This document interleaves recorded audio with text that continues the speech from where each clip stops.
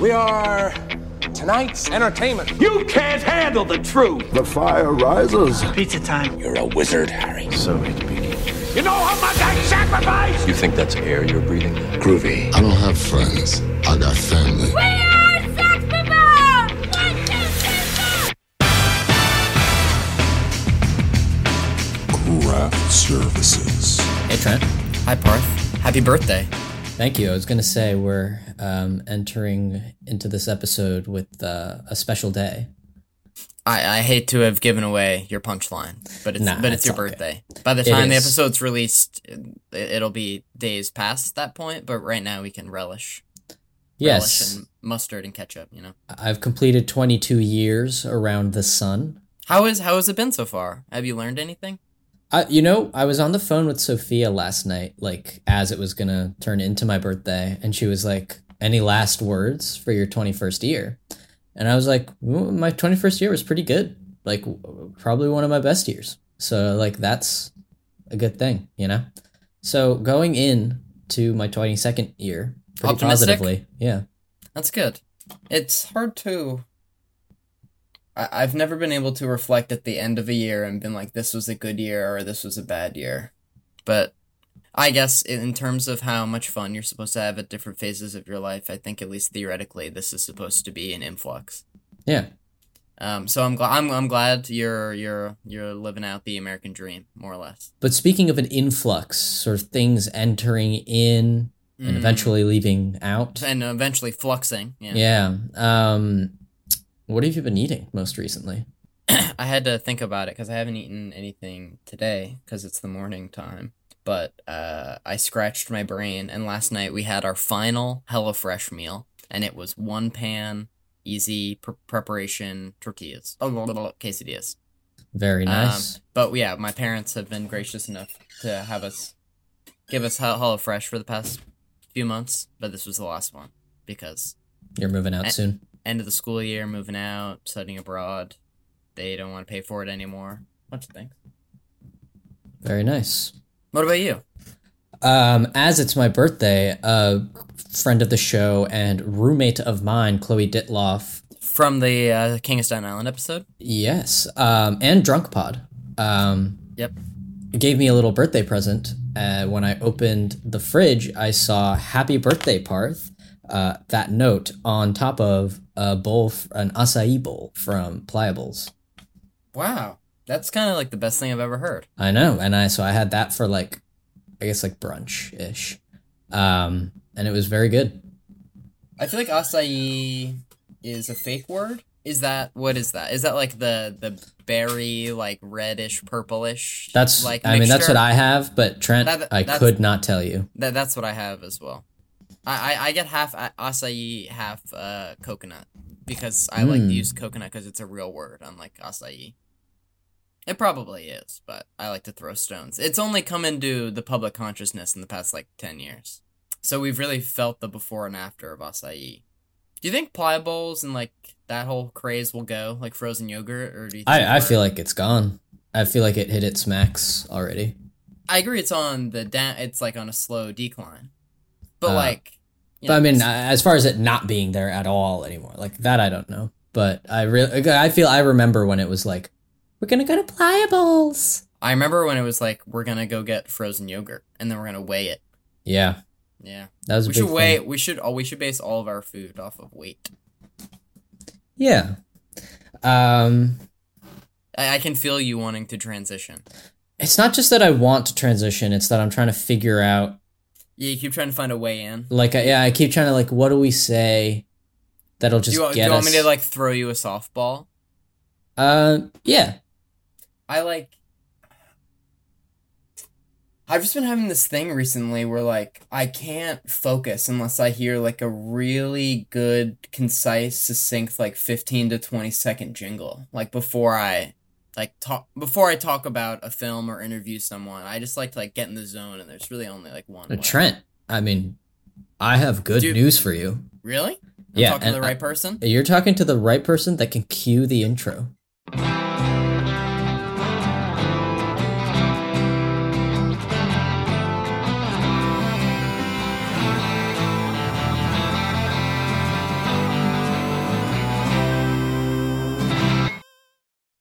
Welcome back to Craft Services, where we talk about the movies. Each week we talk about a film and hopefully have a crew member of that film to talk with us about their experience working on the picture. This week, we are on our third and final part of our interview with Mark Andrews, the head of story for our film Brad Bird's The Incredibles, and he's worked on such other projects as Samurai Jack, Iron Giant, and he is our second Academy Award-winning guest, and he was the co-director on Brave, which won Best Animated Feature Film. And we talked to him about a whole array of topics. Yeah, and you'll get to hear in this section of the interview, he gives, I think, our longest answer to what's the last great film you've watched. He just, kept going. Yeah, I was very surprised that he remembered so many of the movies that he liked so much recently. But, we like a long answer. Mm-hmm. But yeah, this is our third part. The last two parts are up right now. You should go listen to those if you haven't already. But if you would rather just stay here. It'd probably be a logical, build up to this. Yes. But you could always sort of do like a Christopher Nolan type of thing. And it's just Memento, sort of out of order. Yeah, the sideways parabola. Yes. Wow, you remembered. Yeah, so I don't know. Is there anything we should do before cutting into this interview? No. Have an incredible time. See what I did there. Stick around until the end. Parth and I will tell you what's coming up next. And so, without further ado, here's our final part of our Mark Andrews interview. Cue the interview.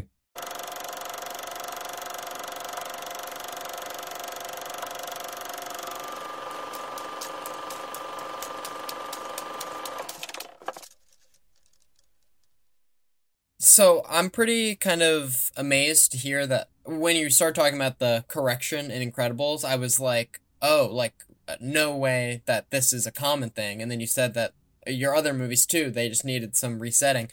So is this happening in pre-production and someone's like, the script isn't all the way there yet and we're trying to figure it out? Or is it like you're handed the script and then collectively everyone's like, emergency mode, we need to make big changes? Sure. Right. That's a great question. There's no magic bullet, ultimately, at the end of the day. And everybody thinks that there is. Everybody's trying to head off the pain and agony it is to tell a story, right? So that's why we check the outline, right? First, you have to do an outline. Is the outline working? How do you know if the outline's working? It's not the film. Let's do a script. The script. Does the script working? How do you know a script's working? The script is not the fucking film. All the people who win Academy Awards for Best Adapted Screenplay and Original Screenplay, it's a lie. It's not their work. I mean, talented writers, absolutely, for sure, but that's not what you're seeing on screen. That's not the script that greenlit the film that people start working at, that the editor changed, the actors changed, you found stuff as you were doing it, right? What everybody's reading in the Academy is the conformed script, right? So the script isn't the movie. The only thing that's the movie is the movie, right? It's like a doctor. You're coughing. What's wrong? I've got a cough. So you're unwell. That's correct. How do you make me better? The doctor doesn't go take a couple aspirin and call me in the morning, right? The doctor investigates. Where is it coming from? This, that, and the other thing. Right? They got to get in there and understand how you're sick, right? We have to do the story completely in as much context as we can. Like Steve Jobs said when he walks out, why don't we just show that? He said that because he just saw a movie. He didn't say storyboards. It was an assembly of pictures. It wasn't a slideshow. He got it because Brad throws in all the context. I get very passionate about talking about this because this is the thing about awesome. Making stories. The more you can get to the context, the more you could actually make the movie, not a previs of the movie, not a ghost of the movie, not a rough of the, make the goddamn movie. Then you can look and see that what it needs, right? Because you're looking at it in context. You could give me all the notes on the script that you possibly can. It's not going to make it any better. Sure, some things will show, right? It will point some things out, and everything's outline, script, storyboard, something's going to show. Absolutely. Because in each case, you're adding more and more context, but you're not complete yet, right? So you have to find a method that lets you make the movie almost completely done. So all the important stuff that is actually the ingredients of making a good story, then you can actually truly evaluate what you have, right? And say, this is great or this isn't working. Because then those notes get surgical. They're not general, like the super general note of, your hero isn't likable. It's like, what the fuck are you talking about? That makes, because you haven't seen the movie. We haven't shown you that, you know what I mean? I mean, a camera move after somebody says, you know, Trent, your cat died, right? In a storyboard, if you don't have that camera move, it may fall flat, right? But if you have that camera move pushing in, so I can relate to this pain and what you're possibly thinking right now, right? In the midst of you on a date, all of a sudden it works, right? You don't need to second guess it. And that's what 80% of the notes in the industry are second guessing because there's not enough context, right? So it's a big, big, big deal that filmmakers and storytellers, we have to go through these notes, right? And I disagree, you know. And so we did this thing at Pixar and Brave, right? So I'm doing Brave. There's this great thing, actually, for good and bad. It's a double-edged sword. When you open up your story so that everybody who works at the company can take a shot at you, right? Anybody can give notes, right? We're all inclusive. Anybody give notes, right? Most people aren't storytellers, right? So they don't give good notes, right? And so we show the first thing in Brave, and I got a stack of paper that was about 4 feet tall. Individual emails that came in all printed out, right? And I start reading them, and everything is negative. I didn't like. You know what you could do instead? It's like, that isn't helpful, right? That doesn't point me to any direction. Anybody could not like something, right? Not liking something is not a good note, right? It's the most awful note you could possibly give, and it is not constructive. And neither is, I like it. That's not a good note either. You know, if you like it, great. Somebody else could not like it, and then where are you? It's a zero-sum game. So I worked with my fantastic PA, story manager, coordinator, who had to cull through all these notes. I said, this is what I want. What did you like?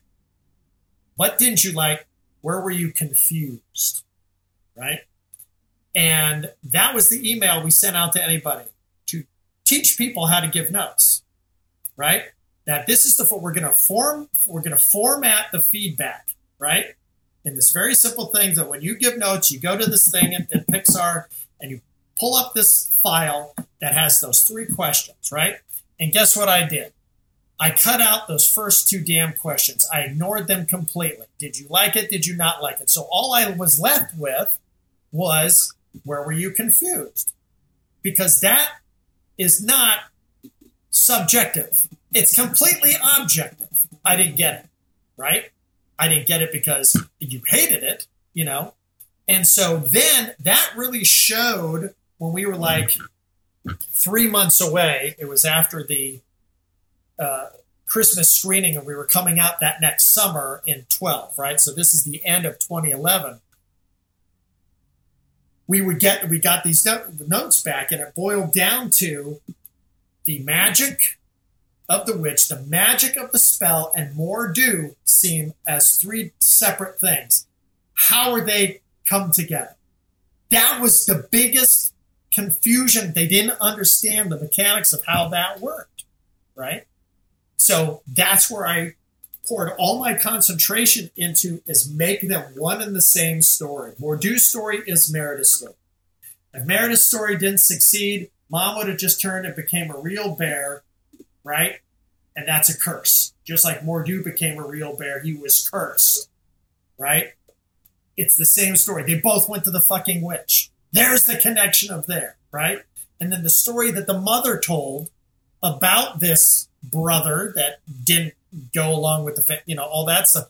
I put it all together so that legends were, I just wove it and put it all together to make it make sense, instead of being 3 different cool ideas, right? We had to have that. And that's what Pixar kind of adopted from, going here on out, right? And that's how I look at getting notes, is where's the confusion, because that's the real note. Awesome. I guess I just wanted to move past to The Incredibles slightly. Sure, let's go. You have a long working relationship with Genndy Tartakovsky. Genndy Tartakovsky, yes.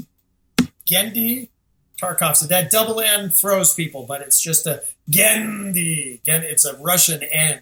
Genndy Tartakovsky, yeah. So you worked on Samurai Jack and Primal, and I just wanted anything about him and those working experiences, because I'm a big fan of him. Yeah. So Genndy and I met at Cal Arts. He was an underclassman. I was a sophomore. He was a freshman, right? So in comes this kid, and he likes cartoons. He was doing Dexter's Laboratory, started at Cal Arts. It was one of his final year films, and it's funny, and he has that very, super cartoony, stylistic kind of style, which is completely different from my style. I'm like trying to do Frank Frazetta and Marvel's comics, and again, lift and push and do my, Katashiro Otomo and, Masamune Shiro, Appleseed and Ghost in the Shell. That's what I'm trying to do, right? That's where my drawing style is. And so completely different. And so when he was at Cartoon Network and he started Samurai Jack, I remember him telling me what it was. I'm all, I bored some of this. This sounds awesome, right? It's an action adventure thing about the samurai wandering around in the distant future. Sign me up. And so I did, right? Genndy would say, hey, we want to do this episode? And I'm all, yeah. So he came up with the Scotsman, but I made the Scotsman. And it was supposed to be a joke because I'm Scottish, right? So he was having fun with a machine gun peg leg and all that, but it's pantomime. There's not a lot of dialogue in a Genndy Tartakovsky animated show, right? And it's because Genndy understands the power of visual storytelling, and he's a visual storyteller, right? He has his style that I don't always agree with, when it comes to, cinema and camera moves and stuff like this, but 90% of what I do, what he does, hits on the same level, right? And again, it was TV and he needed it fast, and I turn around this stuff really, really quickly. So I did 5 episodes for Genndy on that. And then Genndy got approached by George Lucas to do the animated 2D Clone Wars, right? Which were going to be bumpers, these little bumper pieces. That's why it wasn't a real series, right? They were just going to be bumpers in between shows to keep people amped up about the next movie. And so he employed my brother and I to do them. So it was just me, Genndy, and Brian coming up with ideas of what we wanted to see, being Star Wars fans, and we did it.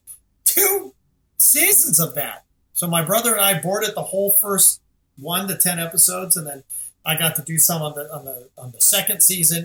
As Genndy was getting more into, now I'm going to tell more of a coherent story that has these ins and outs and stuff like this versus just kind of episodes or happenings. But that was a blast, and that kicked off the 3D animated Star Wars craze with Dave Filoni, right? So, and then when Genndy came around, I mean, I love, if all the listeners haven't seen Symbiotic Titan, see it, because it is the best thing ever. It was an amazing show, 1 season, and that was it. And it should have gone on forever because it was fantastic. My brother was one of the head, guys on that with Genndy, knocking it out of the park. So when Primal came along, and Genndy said, "You want to do an episode?" I'm all, "Of course I want to do an episode," right? So he's all, "Okay, I want this to be the most violent animated episode ever seen on TV. I'm all, you got it. And he had already worked out the story, what needed to happen, but it's very open-ended. He's all, this is this, and this is this, and this is this. And I'm all, okay, great. That's all I need. And I write the rest, right? I have an Emmy, thanks to Genndy, for Star Wars Clone Wars, right? So he gives me, he trusts my storytelling skills, right? He knows that, so he could be an audience member. He can look at it and dig it, or not. He can be objective. And it's almost one and done with him. I do it. He may tweak a little bit here and there, and then it airs. And that's what taught me how to do stories, because you get this instant feedback on TV, right? People watch and go, I like the episode. I didn't like the episode. You just go, whoa, okay. That's real feedback, and it's faster than doing, feature animated films. But so I turned in my storyboard, to Genndy for my Primal episode called Red Mist. And he had me pull it back because it was too violent. So everybody go watch Red Mist. And then I'll someday catch up with me, and I'll show you what it really was. So he pulled it back just a little bit because it was too much. But I love working with Genndy. He's like Brad, as he has a vision, of what the story, and there's his kind of style, and I'm just glad our styles mesh, and we have that same, second hand. He goes, and I'm like, yeah, no, I got you, done, and off I go. Or I say, I want to do this, and he goes, that's great, give it to me, that happens. So that's a rarity. So once you find it in the business, you're just attracted to it over and over and over. So this is based on sort of the frustration you expressed earlier about how just in the world animators are often pigeonholed into like G-rated material.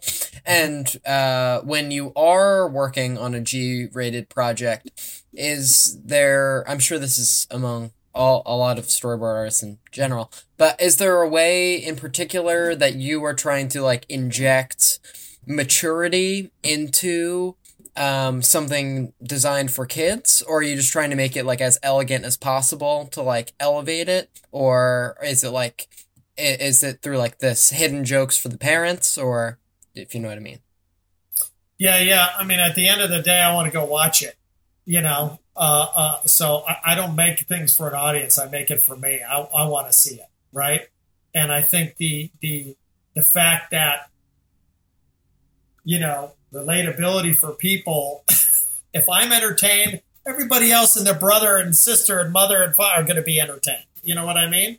My particular taste may not fly for everybody, but those that they do, they're going to come see my stuff, right? And they're going to get 110% out of it. So yeah, I'm constantly pushing that envelope in animation. I mean, The Incredibles opens up with a guy leaning out a car with a machine gun firing at a police crew. Yeah. That is violent. And an attempted suicide attempt. And an attempted suicide. We're shooting at kids. Everybody at Pixar was so fucking worried.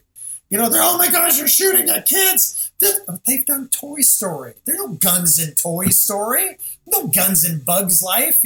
Finding Nemo. There's that. There are elements that come with baggage, right? And pain and agony has baggage. The threat of bodily harm has baggage that are incredible storytelling tools, right? And it's not just about your emotions, right? I'm jealous. Who cares, right? The gang member doesn't care if you're jealous, that your girlfriend isn't as pretty as his girlfriend, or who you are as a person. That guy's going to come over and he's going to crush you, right? Holy crap, now we're in a story. How do I survive, right? So those are the kind of stories that I want to tell, that what I'm drawn to. And anytime that I can insert kind of these moments and get them to work, right? It's not like a wink, wink, nudge, nudge to the audience. It's never that. It's like, this would be cool here, because it is, because it elevates it. It raises the stakes, There's something more visceral, And to me, that visceral feeling that you get, that edge of the seat, that worry, right? I'm scared for them, right? I am concerned, right? But Mr. Incredible's fighting the Omnidroid. You're kind of laughing at the design until it punches his arm and it cuts right through his suit and he's now bleeding. You're going, oh shit, dude. That C-note change is what I'm looking for all the time out of every scene, right? That's what you want, and kids can take it. I know, because I was a kid watching R-rated films. You know what I mean? I don't need to be pandered to, and that's the problem with the cinema today and animated for children and kids is these are opportunity.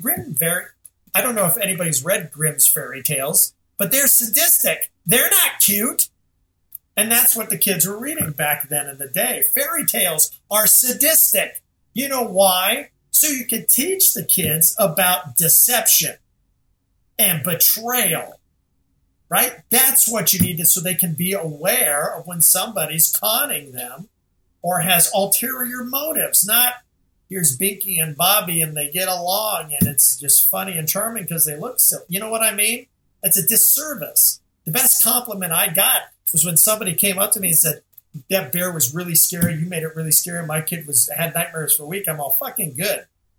Because you know what? I showed a child in a deep, dark hole getting attacked by a demon monster and get out on her own without her parents' help. So what does that tell the kid who sees that? I can get out of trouble on my own without the parents' help, right? It's giving them a sense of independence instead of keeping them protected. So that's my own vigil as I try to make stories in this kid's story world. Is I don't want to hold back. I don't want to put on gloves, and treat the kids like they're delicate little angels. Let's tell them the truth as much as we can, right? Yeah. Trent, do you think maybe it's time for a Big Kahuna final question, or is there... Big Kahuna final question? We've hit the Big Kahuna final question round, players. Parth, I think it's time for the Big Kahuna final question. Yeah, yes, I saw it in your eyes, Trent. I saw it. Yeah, so our Big Kahuna final question is just, what is the last great film you watched? And it can be a rewatch or a first-time viewing, but it has to be great. That's a trick question. Good one. Boy, what's the last great film that I just recently watched? And now I have to go through my index because I usually watch something and then throw it away. I didn't know I was going to be asked this. I didn't know there was going to be a test. What were we just watching? I was just watching something with the family that we'd seen, that we always go back to. We have our family faves that we always go back to. And it's just, it's going to be so weird.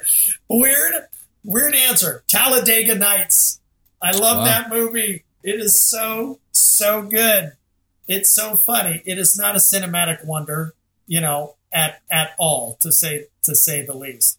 But it's a fantastic movie because the timing, the characters, the editing, the ad-libbing that they do and finding the choicest stuff and be able to tell a story that is, you feel for the guy. He had a misconception that he grew up with his entire life, and he had to find who the real him was, it's a great heartfelt, with Sacha Baron Cohen pretending to be French.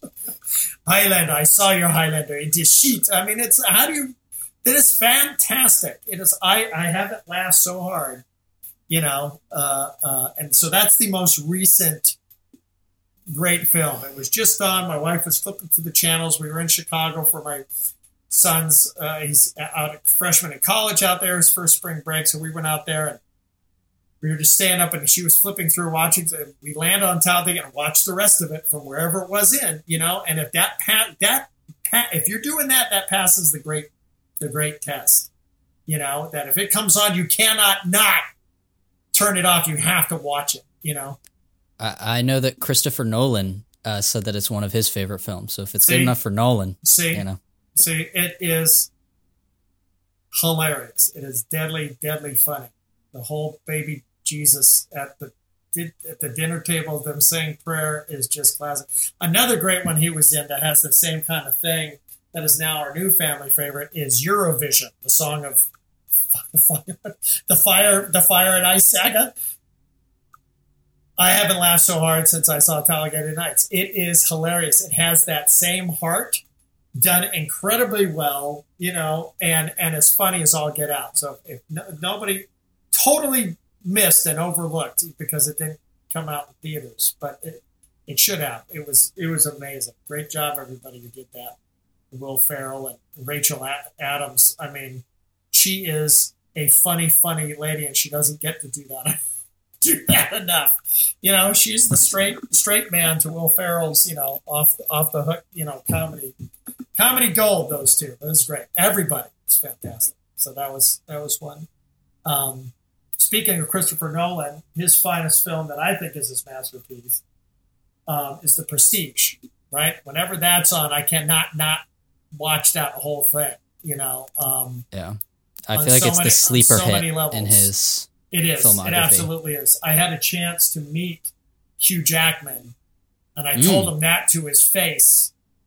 Wow. He gave me a big hug. And it meant a lot to him. And I also told him that Real Steel was a fucking amazing film that just got looked over, and I want my Real Steel 2 now. With him in it, I direct the shit out of that. But I mean, what a great film.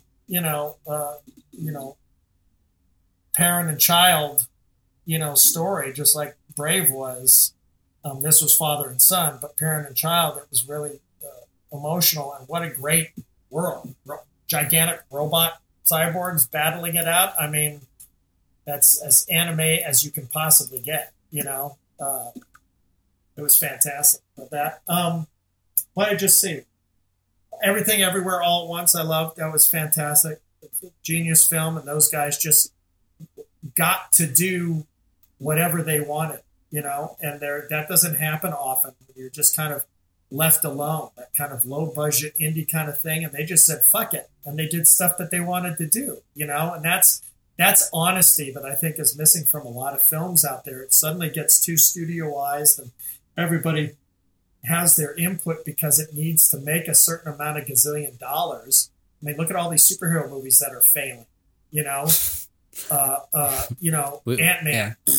right? Shazam 2, Black Adam, sorry guys, I love you all who work on those movies and are in those movies, but the honesty, the I'm not even going to call it integrity, the genuineness, right, of I just want to tell a good story is totally blindsided by it needs to be a huge amount of hit because we're putting a lot of money in this, right? Bamboozle people out of their cash, right? Versus something like Everywhere All the Time. Yeah, we got to talk to we got to talk to the cinematographer of that movie.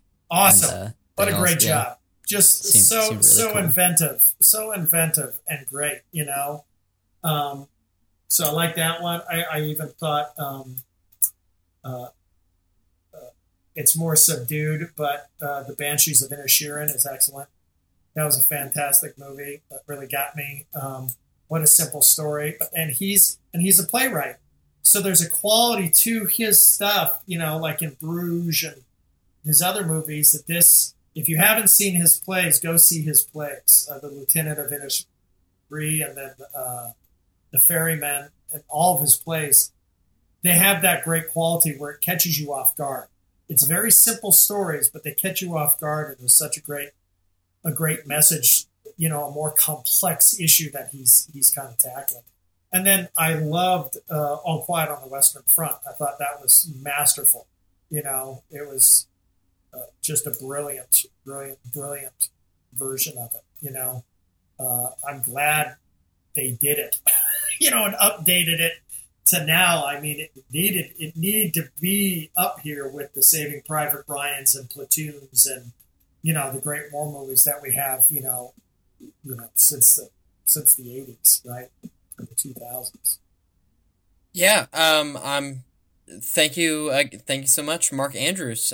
He's worked on such projects as Samurai Jack and The Iron Giant and Brave, for which he won the Academy Award, and he was head of story for our film today, Brad Bird's The Incredibles. Thank you so much for your time.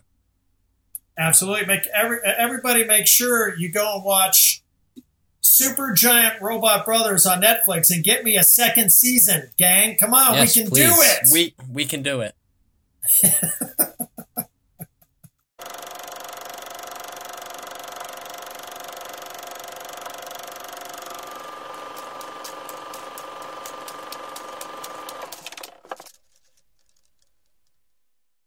What an interview.